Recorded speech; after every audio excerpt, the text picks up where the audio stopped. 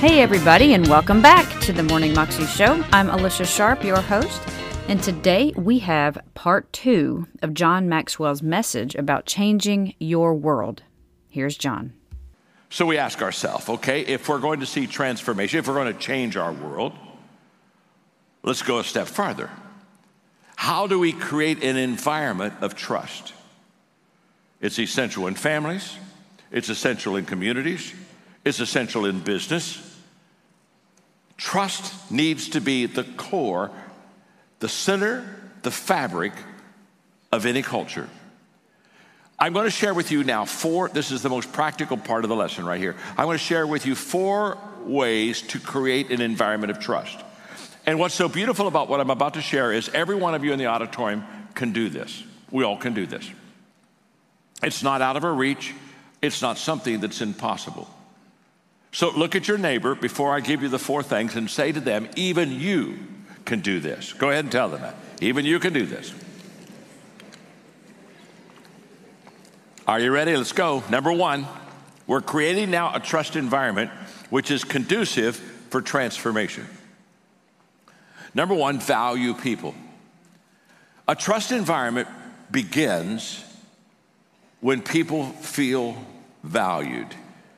And the word beside that, which is on your screen, is the word connecting. When we value people, we have the ability to connect with people. And the flip is also true.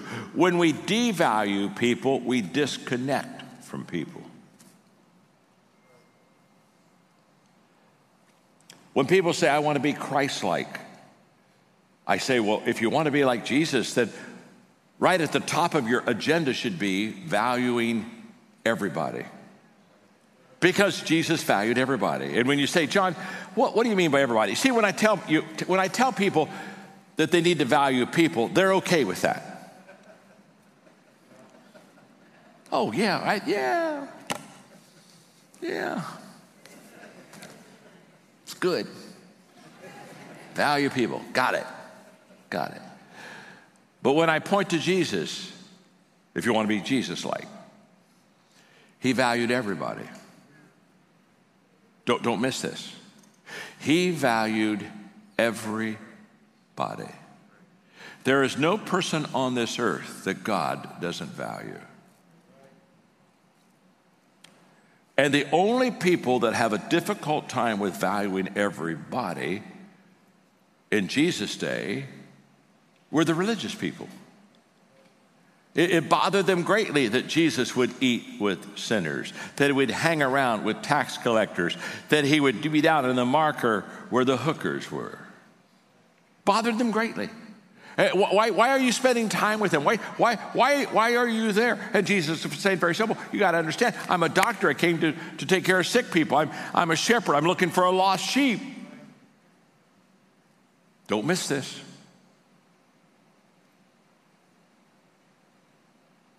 Everybody.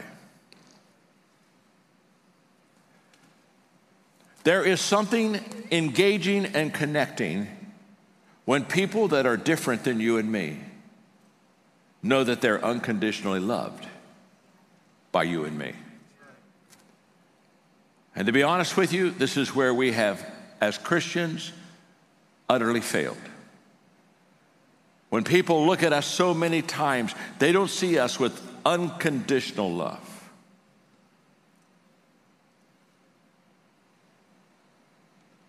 And so what does that do? That creates the disconnect. You see, my perspective of you determines my attitude towards you. How I see you determines my attitude. And on the screen again, just don't miss this. If I see you as weak, I will help you. And if I see you as broken, I'll fix you. But if I see you as valuable, I'll serve you. Now just stay right with that for a moment. This is huge. Because the first 2, see you as weak, I help you. See you as broken, I fix you. In both of those scenarios, if I help you, I come out on top. It's like, oh my gosh, thank you, John. Oh, you rescued me. Oh my, you pulled me out of the ditch. I always look better if I have the perspective of the first 2. But the moment that I see you as valuable, I don't now try to be over you. I try to come under you. And I try to serve you. And it's the serving heart. It's the serving. That's why Paul said, I'll go to all kinds of means to win people to Christ. I've learned to be a servant. What was Paul saying? Paul is saying, this guy that's incredibly gifted said, I'm going to serve, because the only way to bring transformation to people's lives is to serve them. So we value people. That word connecting goes with that. Number two, if you want to have an environment of trust, add value to people. This is all about influence. This is where now I began to increase my influence by adding value to people. Let me give you an example. When I was a pastor, and I was writing books, and much to my surprise, when my publisher shared with me that my books were being written by the business community much more than the Christian community, I was totally surprised. I had no idea. I was shocked beyond belief. And at that moment, I felt called to go and have as my mission field the secular community. It was at that moment that I knew that I would not pastor much longer, that I would have to spend the rest of my life basically with lost people. And so I began to ask myself, how do I connect with these people? How do I influence these people? And I realized the only way to influence them people and grow in influence strength with them is to add value to them, help them grow their business, help them grow leaders, help them develop. And so I put 100% into helping people, serving people, adding value, making a difference in their lives. Not much witnessing, not sharing their faith. In fact, in that community, you just added value, add value until my influence got to the place where I could now begin to talk about my faith. Don't miss this. We increase our influence with people by serving them and adding value where they are, no strings attached.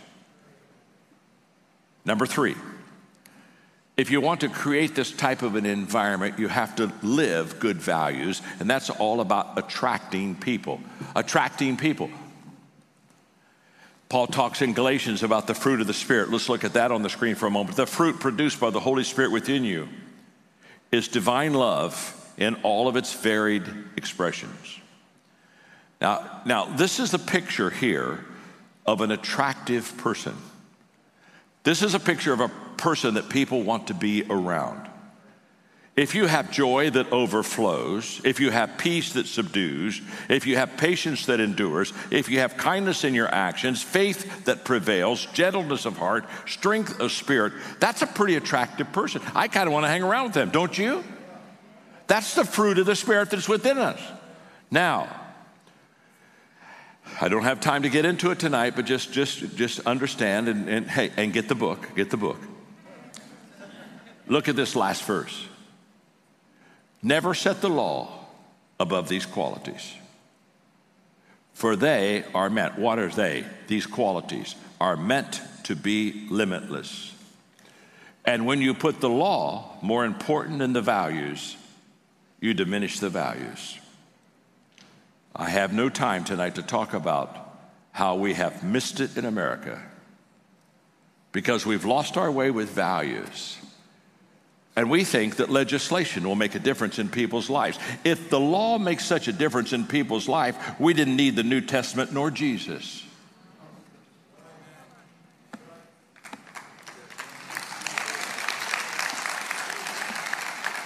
Yeah, I'm waiting.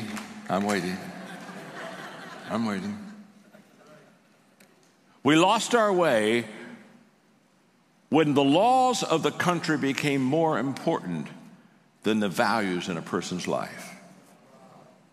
Trust me. And we won't find our way till we go back to values.